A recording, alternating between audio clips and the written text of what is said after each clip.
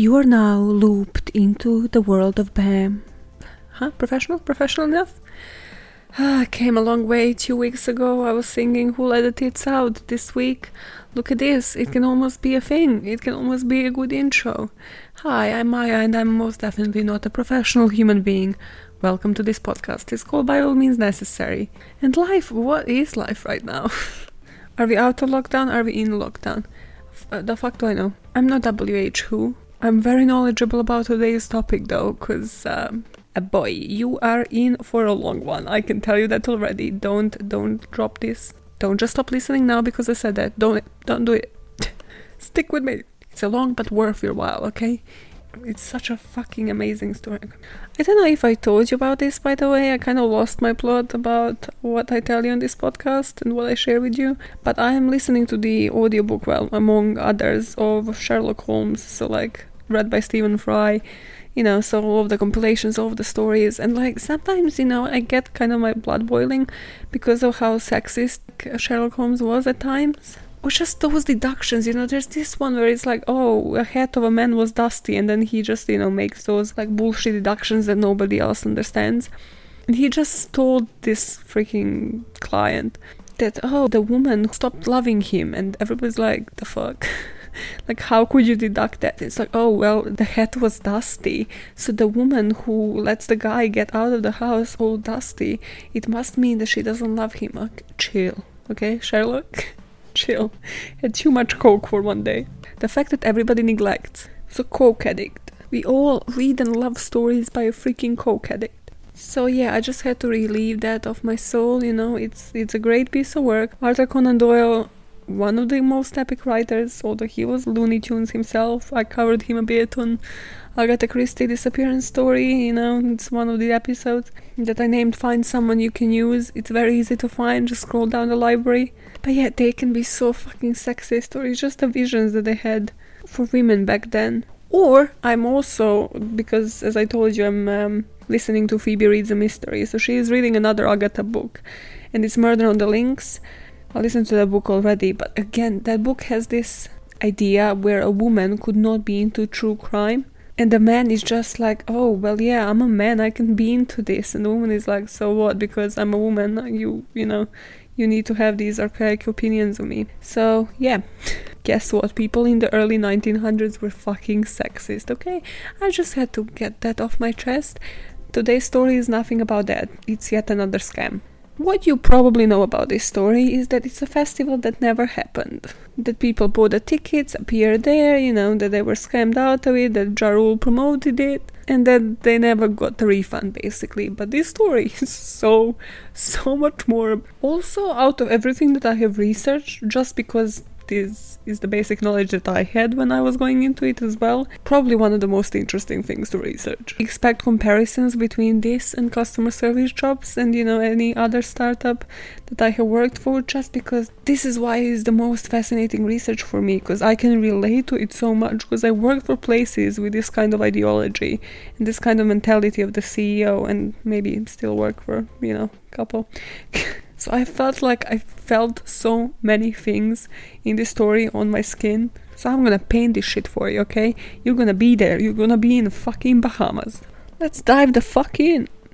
In 2017, over 5,000 tickets sold from $500 to $12,000 to the festival goers to get to go to the island in Bahamas, only to find out that the festival isn't taking place. The founder of Fyre Media, Billy McFarland, conducted one of the biggest modern-day frauds, only to leave investors, festival goers, his company employees, and Bahamian workers scammed out of more than $126 million. We have our fraudster, we know the crime. What were his motives?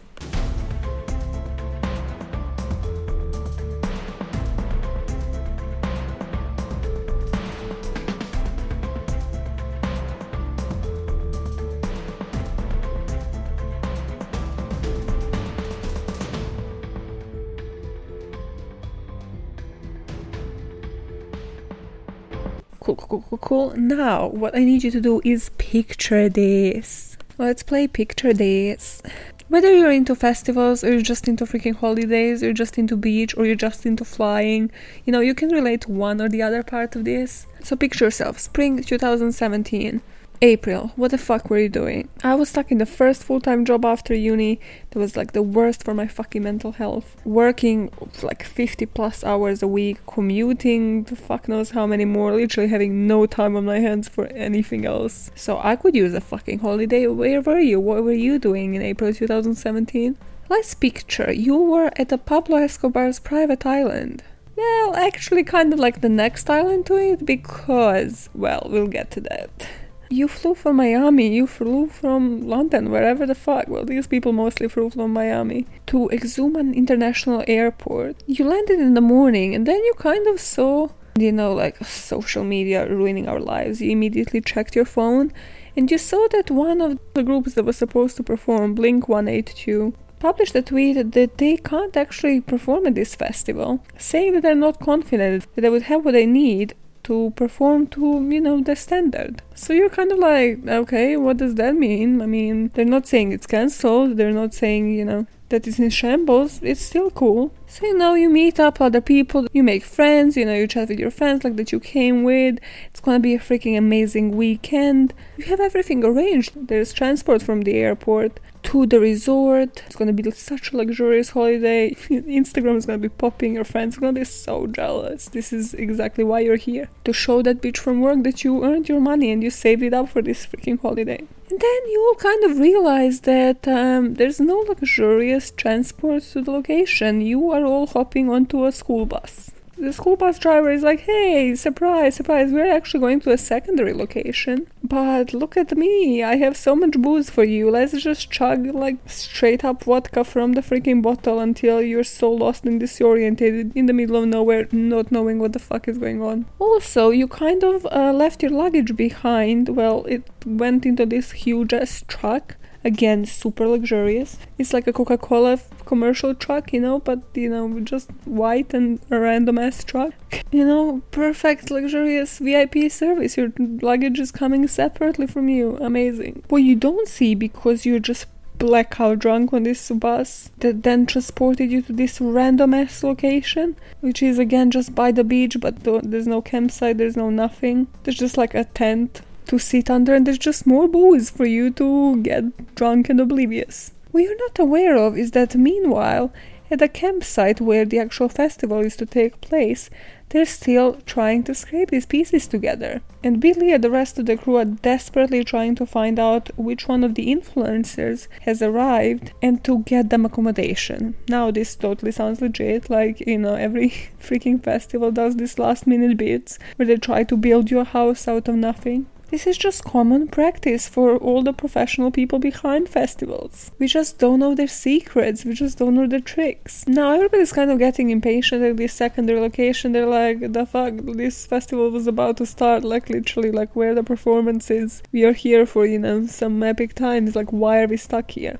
So they hop back onto the school buses. And this school bus driver is my hero. He just waited for this moment for fucking months, okay? Because like this guy from fucking Bahamas who was just observing all of this, he was like, my time will come. So he is lighting these people up, telling them that they should really wait to see what they're getting themselves into as he drives them into the campsite. Now during the Fyre festival documentary that's on Netflix, there's these freaking influencers and, you know, just people that had money to afford to actually go to this festival. And they're just commenting on this, being like, this is the last thing you wanna hear. A bus driver just being like, oh, you can't wait to see what you're getting yourself into. Which sounds funny, because I'm hilarious. But just imagine yourself in that situation. You're in the country you have never been to. You don't know where the fuck you're going. You're on a school bus, wasted. And the driver is just like, ooh, look at this. You might as well end up hostages. Like, the fuck knows what's going on through your head. That would be what would be going on through mine, okay? As the bus is approaching the actual campsite, obviously cameras are in the air, people are recording all of this, and the state of the campsite becomes very much apparent. Their accommodation, you know, all the luxurious stuff that was advertised, is actually just scattered disaster relief tents with just mattresses inside. And not just that, but these mattresses have been soaked because literally the evening before this festival, they just had a freaking pour down of rain. The rain just started to pour and poured throughout the whole night. Of course, it's not just that, the lighting is the creepiest thing that I have seen on these things. There's no like stage lights, nothing. It's just like what they had from like street lights, and that's the only thing like illuminating the whole space. So it becomes apparent this is not actually taking place. You know, there's like a tent with a big table where they kind of feed you these things that look like between meal deals and like a canteen at uni. There was that like viral picture of this cheese sandwich, which is just triangles of bread and then just cheese on top of them and some lettuce on the side. But if you're me, you're looking into this and being like, let's make the best out of this situation. So you're like, let's go swim into the ocean. But they warn you can't actually swim into the ocean. First of all, it's dark, it's like fucking pitch dark. But also there are sharks in the fucking ocean.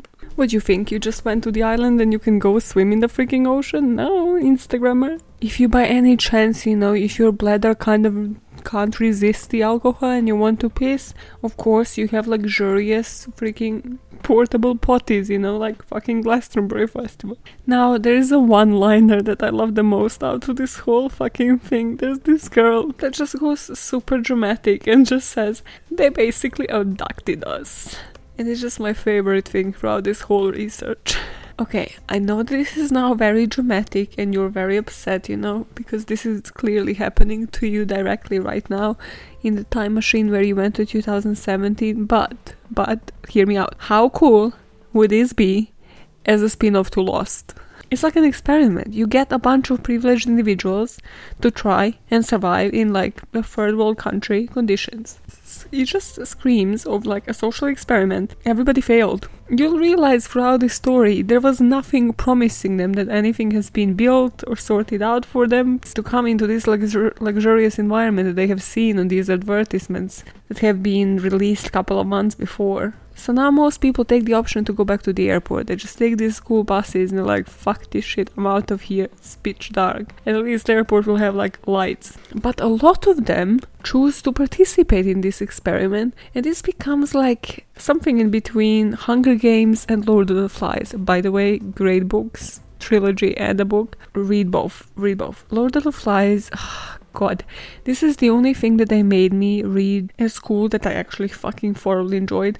Again, signs, red flags were everywhere that I will be really deeply, truly fucked up and into true crime. But Lord of the Flies is the shit. It's so morbid. Also, if you watch a movie, I don't know if there's a newer version, but I watched like a really old version of the movie, as well as like when reading the book, you know, I immerse myself fully. If there's a movie and it's remotely good, I'll watch it. This is, I swear it was like black and white, and it's equally eerie. I like to just picture everything and then ruin it myself by have somebody else picture it, but here it doesn't even ruin it. Also, what the fuck is up by book covers having like pictures of the actors on the front cover after the movies have been released? I'm sorry, don't destroy the fucking image that I had in the first place. Something else that nobody knew about me, I really enjoyed Nicholas Sparks' books before all of the movies were released, or any of the movies were released, and then, you know, they put like freaking Rachel Adams or whatever her name is on the cover of the Notebook or one of those books, and I was like, this is not it.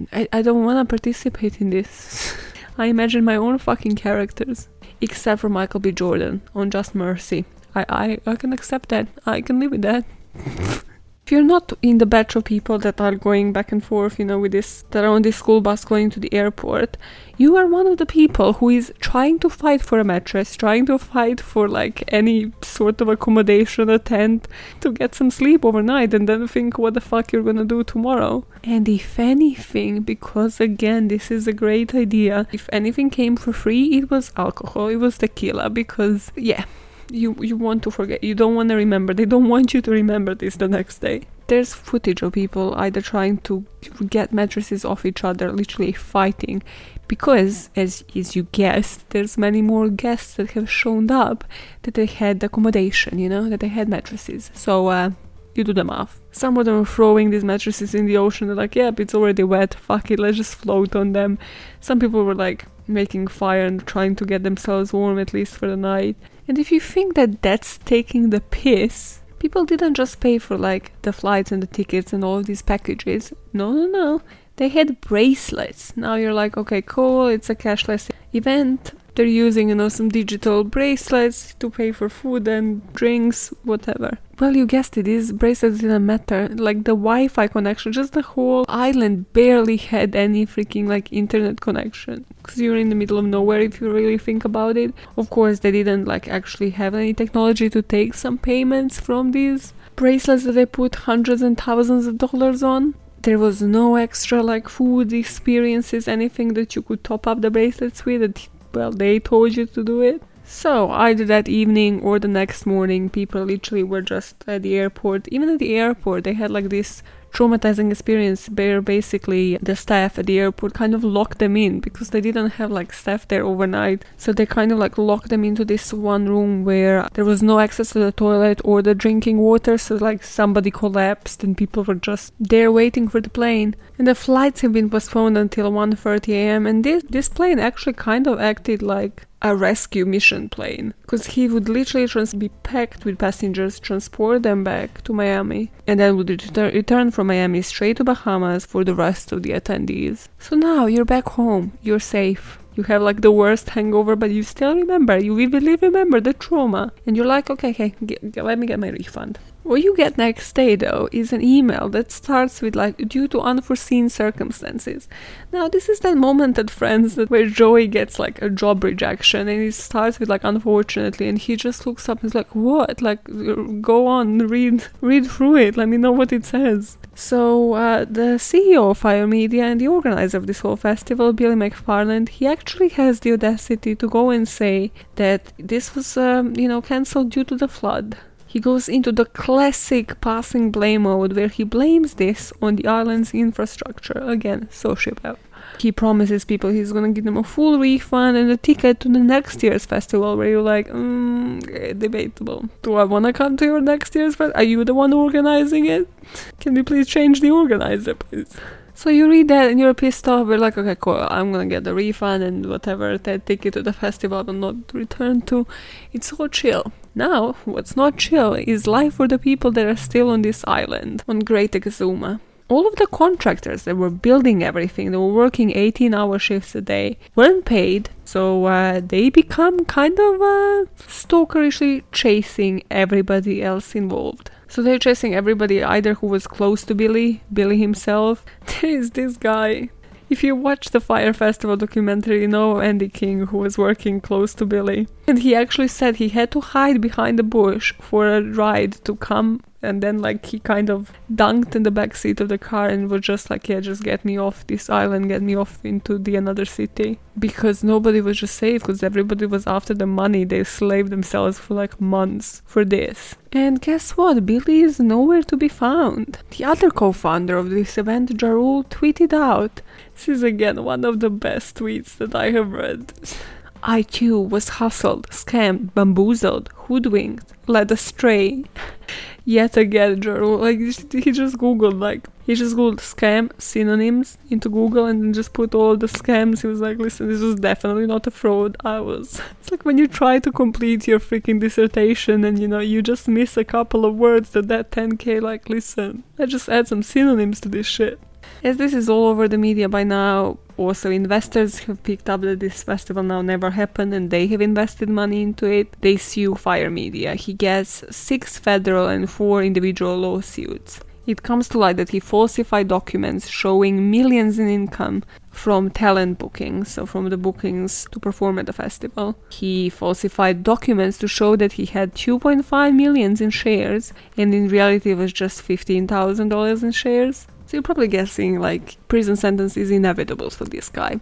What about the others? Well, Jarul got scot-free. None of the people promoting the event, so all of the influencers and the models got charged. And independent contractor that worked with McFarland and had a role in this scam agreed to the deal with the SEC. So they agreed to pay $35,000 civil penalty and to a 7-year ban on him serving as the director or the officer of any public company. And I hate going back to Jarul, but this guy not just didn't get charged, but he didn't get this kind of ban either. So he actually went on to create a new company that's called Icon. It's self-described as a celebrity entertainment book and concierge service. Again, how familiar does this sound? In the way that Ja Rule describes this in an interview, he says it's very different, but it is similar. So this is not a selling point, Ja Rule.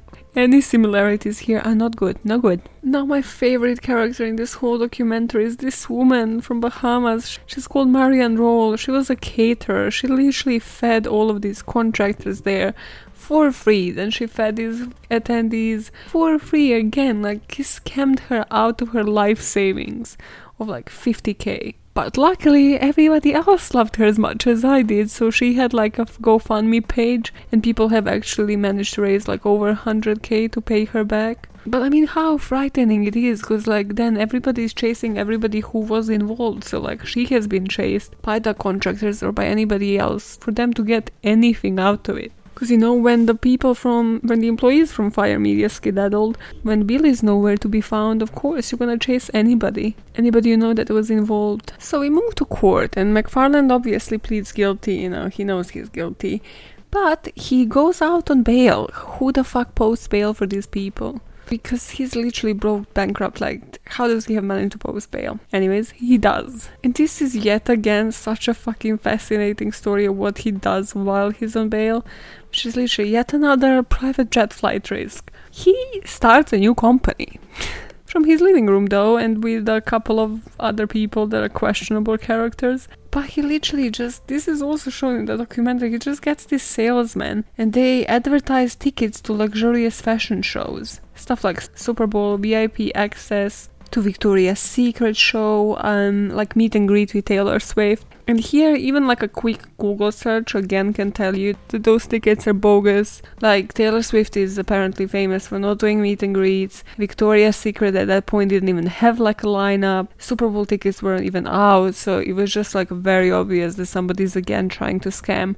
But they're literally harassing people. And who are they harassing? Well, the exact same mailing list with the Fyre Festival attendees, and they're getting spammed. It's literally like, no, you don't get a refund, but guess what, spend more money here. And because they are so persistent, and they managed this like really great salesman that he hires, like literally keeps calling people up and trying to convince them to again give them money, they managed to get 15 people to give them around $100,000. Now this for me kind of defines who this guy is, because you know the way that serial killers just can't fucking stop, and like as soon as they're released or as soon as they get a fucking chance, like they just go into the freaking serial killer mode, they just can't control themselves. This is freaking Billy. It's like a day out of prison, like let's do this again, let's scam again.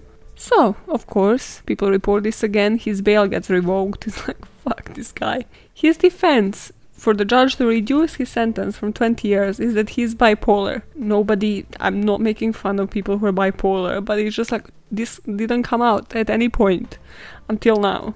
I don't know if this worked, but he did get the sentence reduced to 6 years, and then he has to pay $26 million in restitution. So, of course, guess what happened in 2020? Coronavirus, we're living it, yay! So, as you know, like, Tekashi 69, got out due to his asthma and, his risk of coronavirus. Billy McFarland, unfortunately, did not, but he did appeal.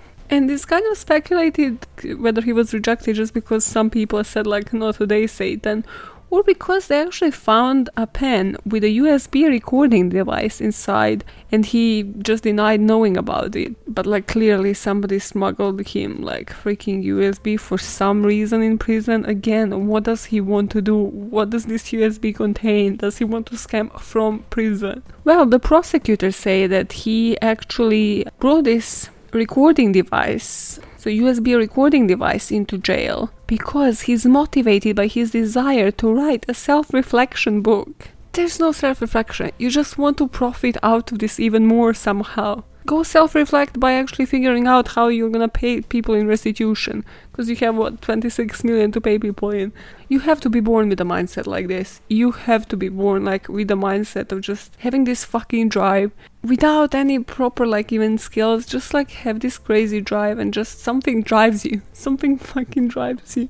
And if you have fucking violent childhood, then it drives you to kill in series. And if you have semi-normal childhood and you're from a sort of affluent background, then it just drives you to scam. That's it. Fuck it, that's it. Close the case. Just kidding. We're gonna go into details on his crime and how did this Fyre festival actually come about. How the fuck did they convince people to get there? How did they convince people to invest? How did they convince people to work for them? How did they find this fucking island? Weird to think that actually Fyre Festival came from the idea to promote the app that they had, so the Fyre Media app. It's like in all of these scammer stories that I have covered for this month, you kind of learn that the trick is knowing when to stop and not just going too far without any, real degree in certain areas or, real specialism. So of course for him to do this and expand this way, he had to lie to the bunch of investors, or as he placed it, he was misrepresenting to investors, saying that Fyre Media was already worth at least 90 million. And he said he sold the previous company that he has founded for 40 million. So of course if you sell people dreams, and if you know how to falsify documents, they're gonna buy it. Once they manage to sell these dreams to the investors, they have immediately advertised ticket packages. And what a better way to have the website and advertise all of this than have a bunch of models on a random island in Bahamas. Have a photo shoot acting like, they're all skinny and having fun, and emphasis on very skinny. Kendall Jenner has actually been paid like $250K for a single freaking post to promote the festival. Then Hadid sisters were there, Alessandra Ambrosio, all of these like really famous models. Of course, if models who have millions of followers on their Instagram see a hashtag, they're gonna go check it out and buy these ticket packages. The first problem represents itself then, because this was, as I mentioned, a different island, and they, in those commercials, advertised it as the Pablo Escobar's island, and apparently nobody should be able to legally advertise it as such. So they were immediately told by the people there that they can't actually rent that island in the first place. Like, this winds me up, okay? Pablo Escobar, put some respect to his name, okay? He had a picture in front of a White House when like every single fucking national force and international force was looking for this guy. Put some respect to his name, Billy. You can't just use his name in the advertisement. Like, do you have a permit? Do you want to die, Billy? Too big of a fish. Too big of an ego. Okay, cool. We need to look for another island. Another problem poses itself immediately because this guy never organized an event. So he literally started ringing companies and agencies, and when they tell him that the cost of this kind of event size and everything, taking everything into consideration, is gonna be about $20 million, he turns it down and literally turns to Google. So now he's like, okay, cool, at least, I googled in the meantime and I found this island close by. It's called Great Exuma. It sounds great, equally nice, close enough. They're just gonna tell people to come to that island instead. Cool. The problem is 1,000 people can't even fit into this island, and they, as I mentioned, have just sold like around 5K tickets. Now he hires a guy at Bahamas who is like infrastructure specialist, whatever, to figure out how many like boats they need close by to like actually fit all of these people on the island or like around the island. And this guy's just like, what the fuck are you on about? Like, there are sharks in the ocean. Like, you need to fit people on the island. This island just doesn't have enough capacity. Also, he tries to actually stay in this kind of situation that they have described on the website, so in one of those tents, but he literally said like it was hell due to mosquitoes, like lack of air conditioning, was extremely humid, extremely hot, and he just advises the fire board and like everybody against those tents. And of course, as soon as he did that, he wasn't part of this project any longer. And as we are going to see Billy say a couple of times, this is when he told the guy, we're not a problem-focused group, we are the solutions-orientated group. Okay, bullshit. Classic sociopath CEO bullshit. I worked on this, oh god, this is such a like, this is the company I didn't even have on my CV, okay? I worked with like a bunch of people who were like, yeah, oh, we are influencers, we're all this great. Basically, I use their app. It's like one of those takeaway coffee app. Put like a Twitter post or whatever, and then we got in touch. I was like, oh, yeah, I wouldn't mind like interning, doing a couple of hours a week.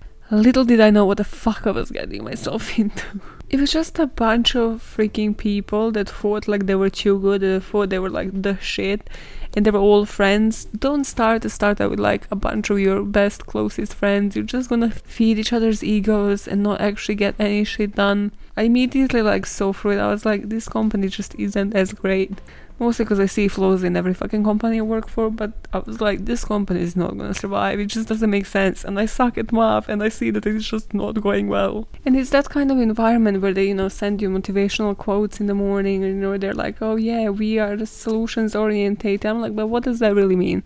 Like, on paper, like, how are we gonna fix this? How are we gonna get, like, these glitches out of this fucking app so it's actually usable? Oh, you don't know. Oh, you don't have the money for it. But, like, how? The fuck? Also, that same place shared this exact same attitude that Billy and Josh shared. Because they were like, oh yeah, we're mixing tech talent and hip-hop. Our glowing bios work for ourselves. I'm like, no, you actually need to prove that you can organize this. Like, you never organized a fucking event before. I was super chill and relaxed when I wrote this script. Look at this script. The CEO is renowned for sitting on the tallest toilet throne. I can sell toilet paper to those that just used it.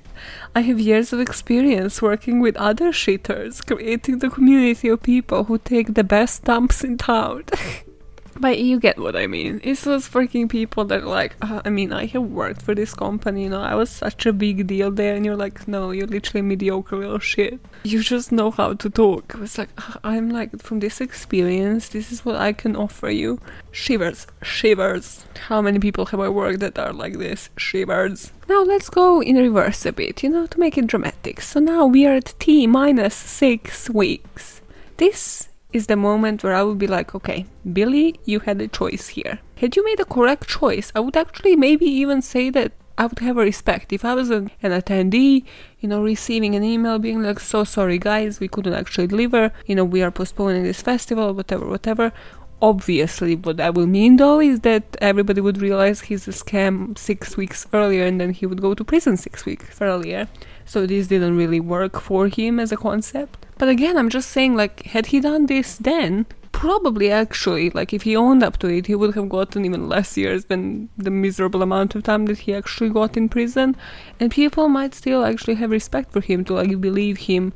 Possibly he would be able to be, like, CEO or the officer of the company as well in the future. But no, this is not the story. Instead, he just had this quote which said, like, let's just do it and be legends. And this is the moment you realize, like, the fuck is he on about? What is be legends? Please define the term. Meanwhile, in this documentary, he is looking like he has alcohol problem. Literally, all of the shots, like when this festival is preparing, like the stress is taking a toll on him. He's walking with a bottle. He aged like shit ton. He got like man boobs. He was 25 at the time. He's actually only a year older than me. I put stress and booze really turn your average Joe to middle-aged Joe. No, sorry. I have been in the weirdest mood when I wrote this script. This is the chillest script of all times. Oh, this script is getting serious. It says, before explaining the Other Island saga, let's break down Fyre Media and Fyre Festival in a typical startup style. They operated as if two separate entities. You tell them, Maya, you tell people they can't communicate in startups. So that is pretty much it. Like, Fyre Media had like this, very much like chill, open space offices where they were all working themselves for fucking 18 plus hours a day, just, on their laptops, trying to get this going, designers, different producers, like software developers for the app, people in marketing working on these commercials. And then again, like, you can really see from the commercials, and obviously from what people really actually got to see, how these two things did not correlate. It was like two freaking different companies. And people in the department, people who worked on these advertisements, actually said, like, they had no fucking idea how this will actually look like. It was just like, oh yeah, make it great for the commercials. And of course, it was in these offices of Fyre Media where he'd meet up with investors, explaining these VIP passes, wristbands, to get another, this is the direct quote, so he's gonna introduce these wristbands to get another $2, $3, $4, $5 million. Like, I've been practicing counting, it's like petty change. It's like, oh yeah, 2, 3, 4, 5 pence. This is millions of dollars you're talking about. Surely you should do some forecasting and be like, okay, how much we can realistically actually get extra from these wristbands. No, this was just yet another addition to get any fucking money, to make any of this actually real. Are you following? Okay, cool. I fucking love this story. Anyways, So depressing, and I love it. So they found Great Exuma, yeah? This place, first of all, a lot of places on this island are actually secluded. It's like do not pass kind of secluded. It has no infrastructure. They actually even have to create a beach to look like a beach because it's like pebbles. It's this unwalkable fucking beach. They have to bring this sand to make this even look like a beach. This is what I'm talking about. It's like starting from zero. It's 6 weeks until the festival. Again, he hires an infrastructure guy, and this guy is like, okay, cool, this is doable, but we need at least until November to do it. So, of course, for the solution-oriented person, this is not good enough. So this infrastructure guy tells them that the influencers are going to have to sleep in tents because they can't physically build the villas that they have promised, like with these fucking rooms, by spring. 1 month away. This is when By All Means Necessary really comes into play, because they realize that there's nothing done, and everybody but the executive board wants to postpone this, but the execs say, no, it's going to happen by all means necessary, and let's just organize a great posh dinner to celebrate this delusion. And this is when the most famous freaking quote comes into play, started by Ja Rule and finished off by Billy McFarland, which is, living like movie stars, partying like rock stars, and fucking like porn stars. You just know you are within a very professional bunch. T-20 days. This is when FireK.com comes up, and this is like a website that has been clearly created by somebody working close within, so like somebody from the company. It's a website that's exposing actual pictures of the campsite, it's exposing actual conditions. So he has a witch hunt meeting. And everybody's like, well, this is good. Like, just show people what this is really going to be like. Because by then, you guessed it, the social media has actually just been like rolling those pictures, those same first advertisement pictures. They have just been like showing them again and again to people. So there's no like new material, nothing like, oh, this is what you're actually coming into. T-17 days. This is when the attendees get an email. And now they realize that they don't have just to pay for the ticket and the package that they have chosen. They have to load some money onto the wristband. And not just that, but it's like that kind of antagonizing tone of voice, which is like, hey, there are wireless issues, on the island, like, this is a cash-free event, like, you need to load the money. And usually, our customers load between, like, start from, I don't know, $3,000. So you're like, okay, cool, and then at least I need like $3,000 to load onto this to be able to freaking survive. And again, people don't see red flags. They're like, nope, this is still legit, it's still fine, it's fine, I can pay for this. T-10 days. This is when now, even though they have these freaking tents that look like shit, 350 people still have nowhere to stay. People haven't been paid that have been working there. Articles starting popping up on the internet saying that there are troubles. And Billy is acting fucking full on irrational. He is like under stress, he can't cope. He put this on himself, but hey. So he just fired the catering company. Well, basically they were supposed to be paid $6 million, but Billy only had $1 million to pay them. And this, if anything, is really my prime time to shine, because this is when people start asking questions on the socials, because they realize there's no like FAQs, there's no like commonly asked questions freaking answered anywhere, like, hey, are we gonna have chargers in the tents? Or like, hey, what's the walking distance from here to there? Like, basic, where's the map of the fucking festival, stage by stage, where are any pictures? As every legit company, the marketing asks Billy, like, what the fuck do we do? What he does, okay, there's two worst things in customer service that you can do. You guessed it, what they do is they delete all of the negative comments. They just leave the positive shit. That will solve everything. Yep, that's right. The other worst fucking thing that you could do that I have seen, like, that I have worked for a company that did it, and then, like, I've seen it done once. Again, it's like when you're overwhelmed with, like, the tickets that you have in your freaking inbox in customer service, and then you just send, like, a follow-up email, which is like, hey, if your issue hasn't been resolved yet, please just respond to this email. And you're like, no. As a customer, like, yeah, it hasn't been freaking resolved. It's the worst thing for the retention of the customers, because you can bet you have lost at least 30%. This is also when this legendary fucking quote from Andy King comes on the show. He almost sucked dick for the festival goers to have some drinking water, guys. You know the sacrifice that this guy has had. The story behind this is basically, obviously they needed drinking water, you know. Again, Billy didn't have enough money to pay for it, so he sent one of his employees who was gay, and the guy that was to provide the water was gay as well, and he was like, listen, I need to count on you. And this guy was like, I was prepared to suck a dick, I just needed drinking water. So basically the guy just signed off on it, and we're like, yeah, just wire us this amount of money, and he was like, yep, sure, I didn't have to suck a dick, it's great. And this is also when like solving all of these problems for Billy kind of becomes enabling him to be like what he really was. Because if every single person there was just to be like, no, fuck you, this is not going to work, why are we even trying, why are we wasting our time, we're clearly not getting paid either, he would have nobody. It's like one person against everybody else. But this is when everybody just kind of went along and was just enabling this monster. Not just that, but there's like this sort of dialogue with one of the construction workers, and it was literally a few days before the festival, and Billy was just like, hey, is this doable? And this guy was just like, I just lied. I just said yes, if we work, 18 hours a day, if we just clock some overtime, it is doable. Because he was like, at that point, what the fuck do I tell him? It's clearly like the word of the month, delusional. T-1 day. Now, the night before, as I mentioned, the rain starts pouring down. Mattresses are soaked, and everybody kind of said, like, they were in this delirious state. They just started laughing, because they're like, fuck, everything is just gone. It's just, yep, let's just tomorrow come and let's see what hits us, because this is such a shit show. Few days after, they have this meeting that was also like broadcasted at Fyre Media, and they just compare this. This is such like a shit show or company. They compare it. They were like, no, this is definitely not a scam. Basically, you just hear Ja Rule talk and everybody else is silent. Billy is like in the shadows trying to hide and just looking down. And Ja Rule is like, well, guess what? Samsung is still selling phones, and the reports are that their screen breaks.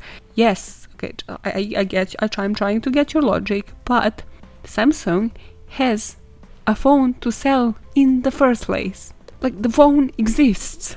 And they use my favorite fucking phrase of all times. I fucking hate this phrase more than any other. So this is probably going to be your episode title, okay? They say, like, there's no such thing as bad PR. Who the fuck told people? How did this phrase originate? Somebody please explain this to me. What does this phrase really mean? How is there no such thing as bad PR? Somebody calls Jar out, hey, well, this is a fraud. And he's like, no, it's just false advertising. Few more days after that, they have an all-hands meeting. The corporate companies have all-hands. It's basically just a meeting with everybody in the company, where they, just reiterate the mission of the company. They just bullshit the goals for this period, the Q1 to Q4, and it's just, yeah. It's just such a great experience. You should all fucking witness all hands. This is when Billy basically tells people he's not going to let them go, but there won't be a payroll for some time. So somebody's just like, okay, so what? We can't even have like unemployment benefits. Like, can I fucking quit? It's like, thanks for not firing me, but then like, how do I get paid?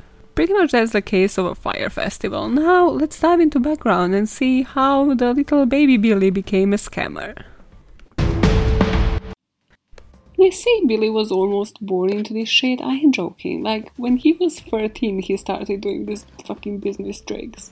So at the age of 13, he founded an online outsourcing startup that would match clients with web designers. Then he went to high school, and you know how your high school friends would describe you, as like lively, bubbly person, friendly with everybody?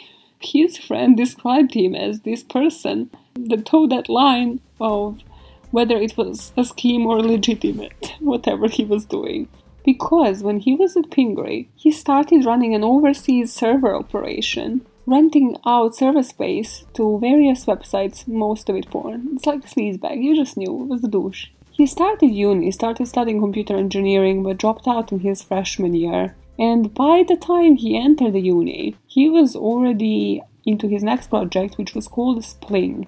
And this was a social media site that allowed users to share music and video and form circles of friends based on their common interests. So like, okay, cool, sounds great. The Spling got actually into this accelerator program, so it was like great for him. But then guess what happened? Google+. Did Google Plus ever happen? Not really, but it was still Google, okay, over Billy McFarland. I put he's constantly trampled. Such bad luck. You can almost feel bad for him. I also put they always have a history. This is that bad childhood grounds for serial killers. Just with rich white people it's called opportunities. Wow, round of applause. So because Google trampled him here in 2014, he starts this community-oriented payment tool, which was kind of like a Monzo Plus. So basically, if you don't know about Monzo, it's this like online banking, but like you can get like deals and discounts. But the plus bit was that they would also be able to go and have like events at like a clubhouse, community events, like wine tasting, and like have some exclusive offers. And guess who is his co-founder? Jarul, you guessed it. The name of this company was Magnesis, which, as he later told the New York Post reporter, is Latin for absolutely nothing. The name is made up, but it sounds grand, doesn't it? Now, of course, people called it out that it sounds like a brand of condoms. And not just like any brand of condoms, okay, Maya would add. It sounds like that brand that you would purchase, to like, as a code word, to hide that you have like a small ween. If you're at a shop counter and you're like flirting with a girl behind you because you're not a gentleman enough to let her pass, but you can flirt with her and like, pack of Magnesis, please. The girl just immediately knows like, you're covering up the fact that you have a small penis, and she's just like, bye. So how did this Magnesis make business? Well, he would basically, again, extortion them. They would pay $250 a year for basically absolutely nothing, for like appearances and to have like a cool black metal card, because you guessed it, there were no fucking events. In the end, he just had to cancel a bunch of them. Sorry guys, a pattern. This next bit though reminds me so much of the interviews at one of my companies. I wouldn't advise you looking me up on LinkedIn, but if you do, and if you look up the companies, check out the one with the lowest Glassdoor review, and that's the one. So to get the card, you would need to have an interview. Then they would go do a Google check on you, and then you would have an interview with like a clubhouse with them, and obviously, after the meeting, they would decide like, oh, are you cool, and how loaded you are at the same time. So like my previous company used to do these wash-ups, which sounds dirty, doesn't it? And that is because it was very dirty. So God forbid you would apply internally, because they would immediately, the interview be all nice, and then at the wash-up they would just discuss between each other, like, do you have any friends on the team? Do you socialize with your friends outside the work? Do you go on holidays with them? And if you don't, you're not getting their job. So of course the people he chose for this card were the douchiest of the douche. The influencers, people with income of like 75k and above. And obviously the red flags were all throughout again, because all of the events, all of the trips would get cancelled. And they would be like, I'm so sorry, we'll organize something again. And you're like, but what am I paying for? Just like his motto of like any interaction with Billy Farland, but what am I paying for? Now I found this like 2 fun rapid fire facts. Well, one is more fun than the other, really. Remember when I did that rapid fire facts? Remember that? Good times.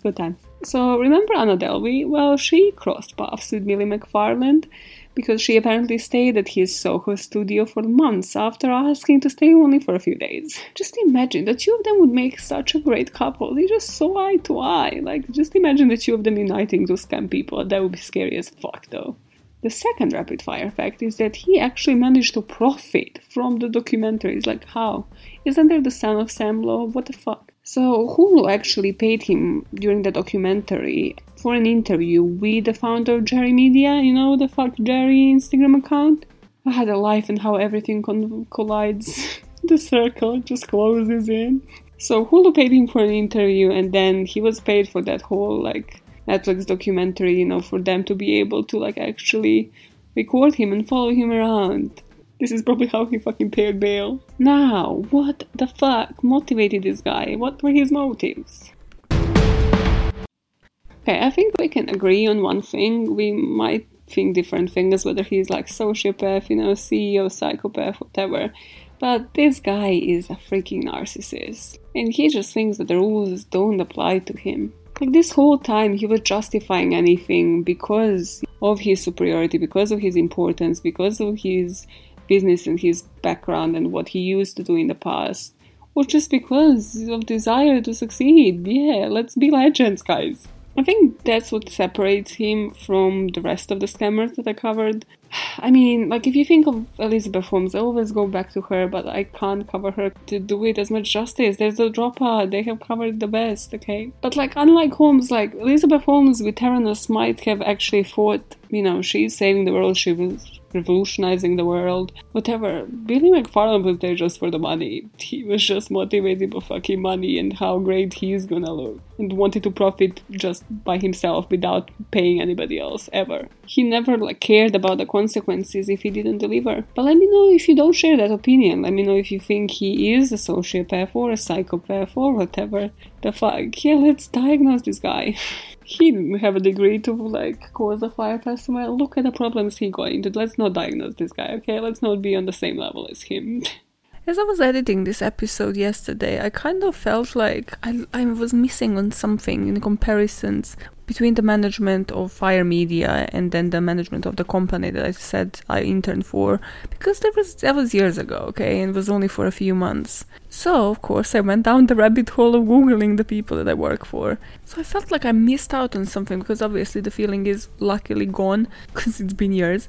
And I realized that most of them have either disappeared completely from the internet after that, well, I don't want to call it a failure, because, like, just owning a freaking startup, just owning a company at any point should be already a success enough. But that's the thing, that's exactly how you move on from them, even though those guys were never scammers or anything of that sort. But just like with Billy McFarland, they just left that part in the past. And I noticed that, like, with every single case that I covered this month, where these people would just leave it behind, and it's never like processing anything, learning from your failures, being like, okay, no, this next time, this is how we do it, this is how we run a company. And that's the whole point, that all of these people's egos were so fragile that they can't even, like, look back and be like, hey, this is what we ran for years, we have tried, this is what we have learned. No, it's just like immediately move on. Serial entrepreneurship, keep that on the hush hush like it never happened. We are moving on, and just then highlighting only the good things from our CVs. So it's like, oh yay, let's highlight that I was a founder. And then I bet those interviews after that, when they asked them, okay, so what have you learned from this experience, they'll be like, I learned how to run a company. Not the point. Now, before the mini story for this week, I have created a new memory this week, and it was fucking terrifying. So in my already long ass fucking life, I have witnessed only 2 traumatic events, only 2 near deaths. First near death was about a decade ago, so I'm kind of like reminiscing on it, thinking like, what the fuck is gonna happen 10 years from now? What the hell am I going to witness then? Thinking of it, the thing that I've witnessed this week was an actual death. What is life? Okay, it's not as traumatic, but it's serious. Okay, listen. This thing from 10 years ago was in Oxford, so I was just like sitting, sipping on a coffee, you know, obviously facing the actual thing, because why not? It's not like it's gonna replay in my head forever and ever, and I'm gonna be scarred for life, and the other person is just gonna be like, what happened? So I witnessed this bike accident where the car was just like turning around, and the bike hit it. The cyclist actually flew up in the air over the car, hit the ground with his head, like there was blood gushing everywhere. Yep. The ambulance was called, he survived, but it was just like, I literally had a class in like 5 minutes after that. It was the only time ever that I was like late for that class, and like she was like, what the fuck? The teacher was like, you okay? I was like, so let me just tell you about this traumatic thing, because I can't get it out of my head. It replays on and on. And of course, the other person has their back turned to it. They just reacted post-mouth. It's like, oh, what? Oh my god. I was like, yeah, bitch, I witnessed this shit. Well, this week, I actually went out to socialize. Shout out to Camilla, she is a listener. So it was already traumatic going on the tube, like with a mask. I was like, okay, I cannot. The amount of time I'm spending under this mask on a central line is not going well with the amount of air that needs to get into my brain. It just isn't fluctuating well. But it's cool, you know, we met up drinking like gin and tonic on her balcony, and again, I'm facing the spot of the accident. She's actually going to kill me how much I'm dramatizing this. This is serious, okay? So, there's this pigeon. And pigeons apparently are kind of really dumb and can't see through glass, or don't realize that there is like a window there standing. So this pigeon with like full force slammed into this window, and then fell onto this glass roof of the house next door. And I just witnessed it all. I was like, okay, this ain't good. Then he he literally stood up, and I was like, okay, cool. He survived. He's good. And then he collapsed. And we were both like, okay, this is fucked up. Yes, let's just have a few seconds of silence for this dead pigeon. We actually put him on the ground, like on Camilla's balcony. And before that, it might just fly away in the morning and everything might be okay. That did not happen. This is my new memory. Yay! Few seconds of silence for a dead pigeon, please. Mini story of the week. Let's do this. Guys, I did not forget that I'm ruining your childhood dreams. I did not forget about spoiling fairy tales. But trust me, the story that I'm going rogue with next week needs it more than this week's one, okay? The story I'm bringing you next week is hard. It's tough.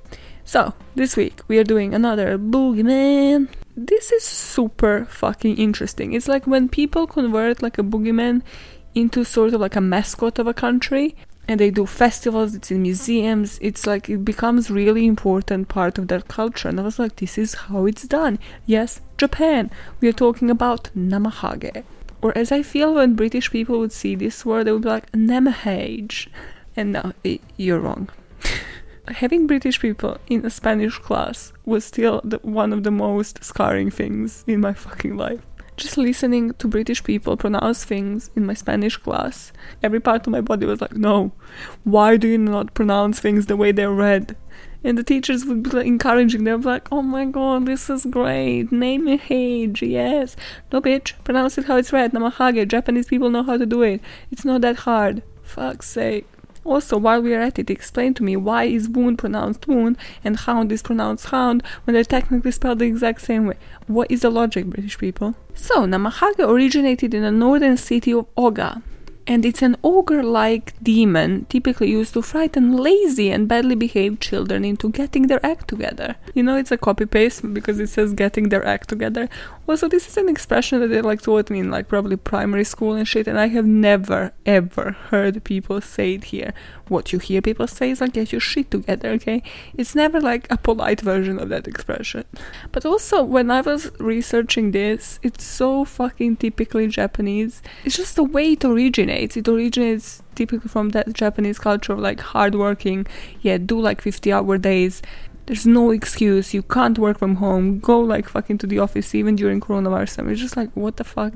This mentality is like so distant from me. I've also heard that basically, like, which would be hell on a totally different level, because I already hate commuting. During rush hours in Japan, basically there is a person designated to push you into the freaking metro if you can't even fit. So like to maximize the space, which just imagine, there's no breathing space. You just literally like fucking sardines. I don't know, does the metro operate differently than it does in London? But in London you have like red signals every fucking now and then. Just imagine being stuck in the middle of the tunnel without any breathing space in freaking Japan. Okay, cool. I don't want to commute ever again. When namahage was kind of established as like this boogeyman, one of the sayings that they used to say was blisters peeled yet, directed as a question. So namomi, the first part of the word, kind of signifies blisters, and then hidako is kind of like a rash you get if you are exposed to the fire or sitting for like a long time. And it's believed the word derives from these two words. Again, how positive. It's like you're sitting on your ass the whole day not doing anything. You're having like this fire rash feeling. Trust Japanese to make it all about the laziness. It's like every other boogeyman. Yeah, you're too long, you're spending too much time on the streets. Walking the streets and just we're scared for your life, so we are using a big boogeyman.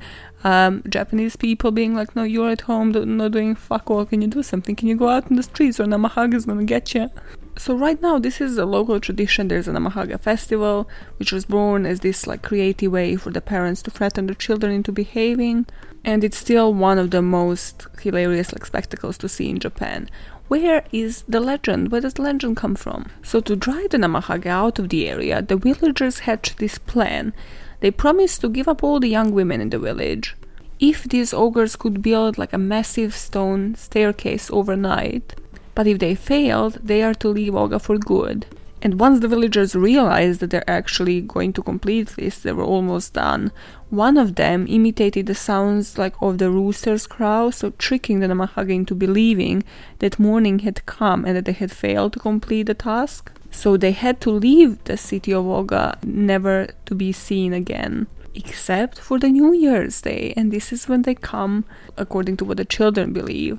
Because Japanese people just do New Year's Day fucking differently. Oh, what do they look like when they come on the New Year's Day? Well, just so innocently nice, carrying knives that are sort of massive exercise, casually having ogre masks, just knocking door to door, interrogating families, asking, are there any naughty kids around? Are there any lazy daughters-in-law here? This is an actual quote. It's just like they're not their kids. Daughters-in-law are not their own children. What are we talking about? The next part is making me laugh because they also carry a naughty or nice book. Like, what is this? Mean Girls Burn book. What is this shit? How is this westernized? I'm sorry. Or does a mean book come from Namahage? And here they note down notes offered by the parents on how they want the children to behave better, so that next New Year, they don't have to snatch their children away. What?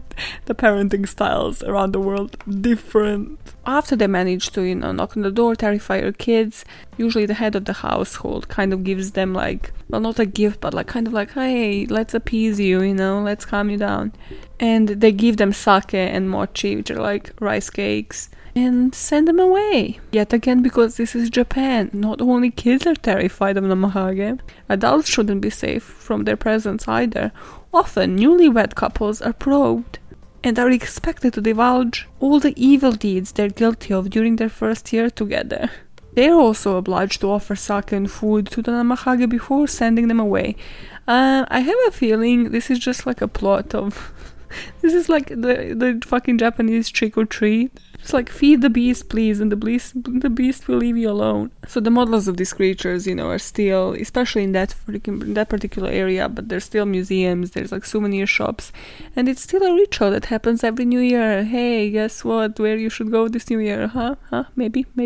I just googled it, and it's basically miles away from Tokyo, but it is such a small region, but they're obsessed with this. They fucking have it everywhere, on the beaches. It's a nice place. It's a nice place to go. It's like they have it in the beaches. They have shit ton of those figures in the museums. It's their shit, okay? It's like a small village fucking boogeyman. Don't ever put some disrespect to that name, man.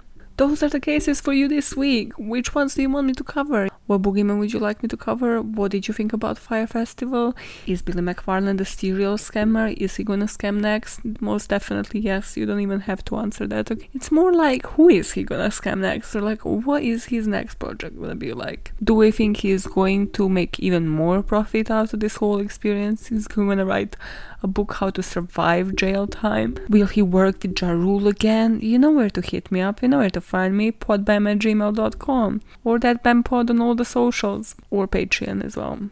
By all the socials, I mean Twitter and Instagram. I don't really trust Facebook like that.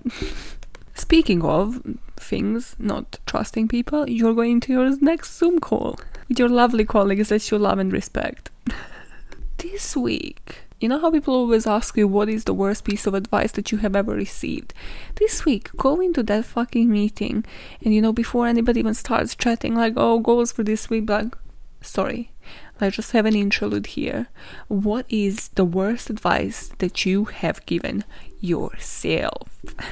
Personally, I have been thinking about this the whole week, and it's much harder to answer that type of question. If you tell me what's the worst advice you have been given, I can talk for hours. I can be you need to wear a bra, you need to look more presentable in public, you need to write nicer and neatly. Who the fuck cares?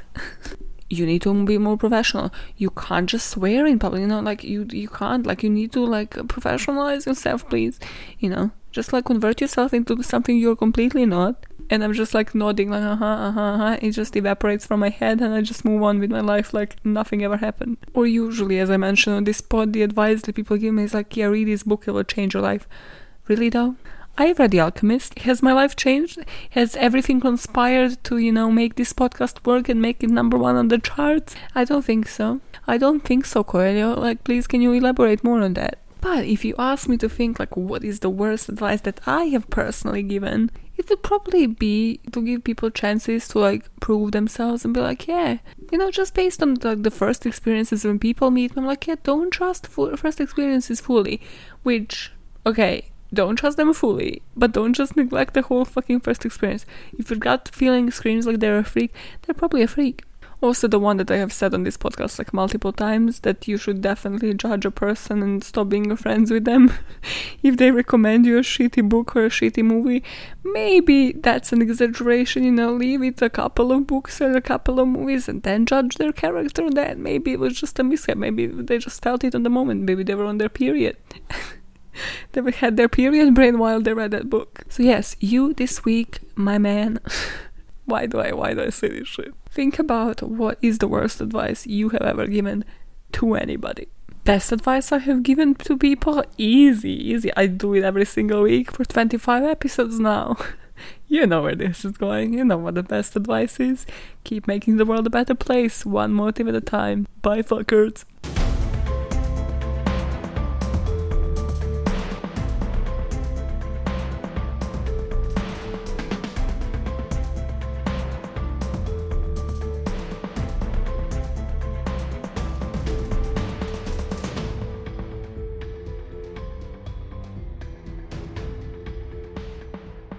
No me gustas tú nada más, no me importan las demás. Una vaina no. Yes, Zuna, give it to the people. Do we hear each other? Is this okay? Let me see. Yeah, we good? No? Silent? Too silent. I think this is too silent. Okay, microphone, what do I need to do to you? Why are you silent? Why are you silent, microphone? Why are you silent? God, I lost it.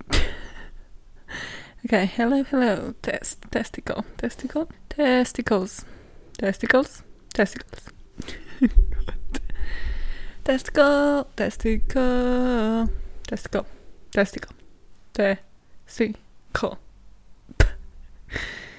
And you are now looped into yet another episode of BAM. What are you still doing here? Why do you listen to the end of the song of the episode? You know it's the end. Just kidding. You're the real OGs. Bye now. No, seriously, bye for real this time, okay?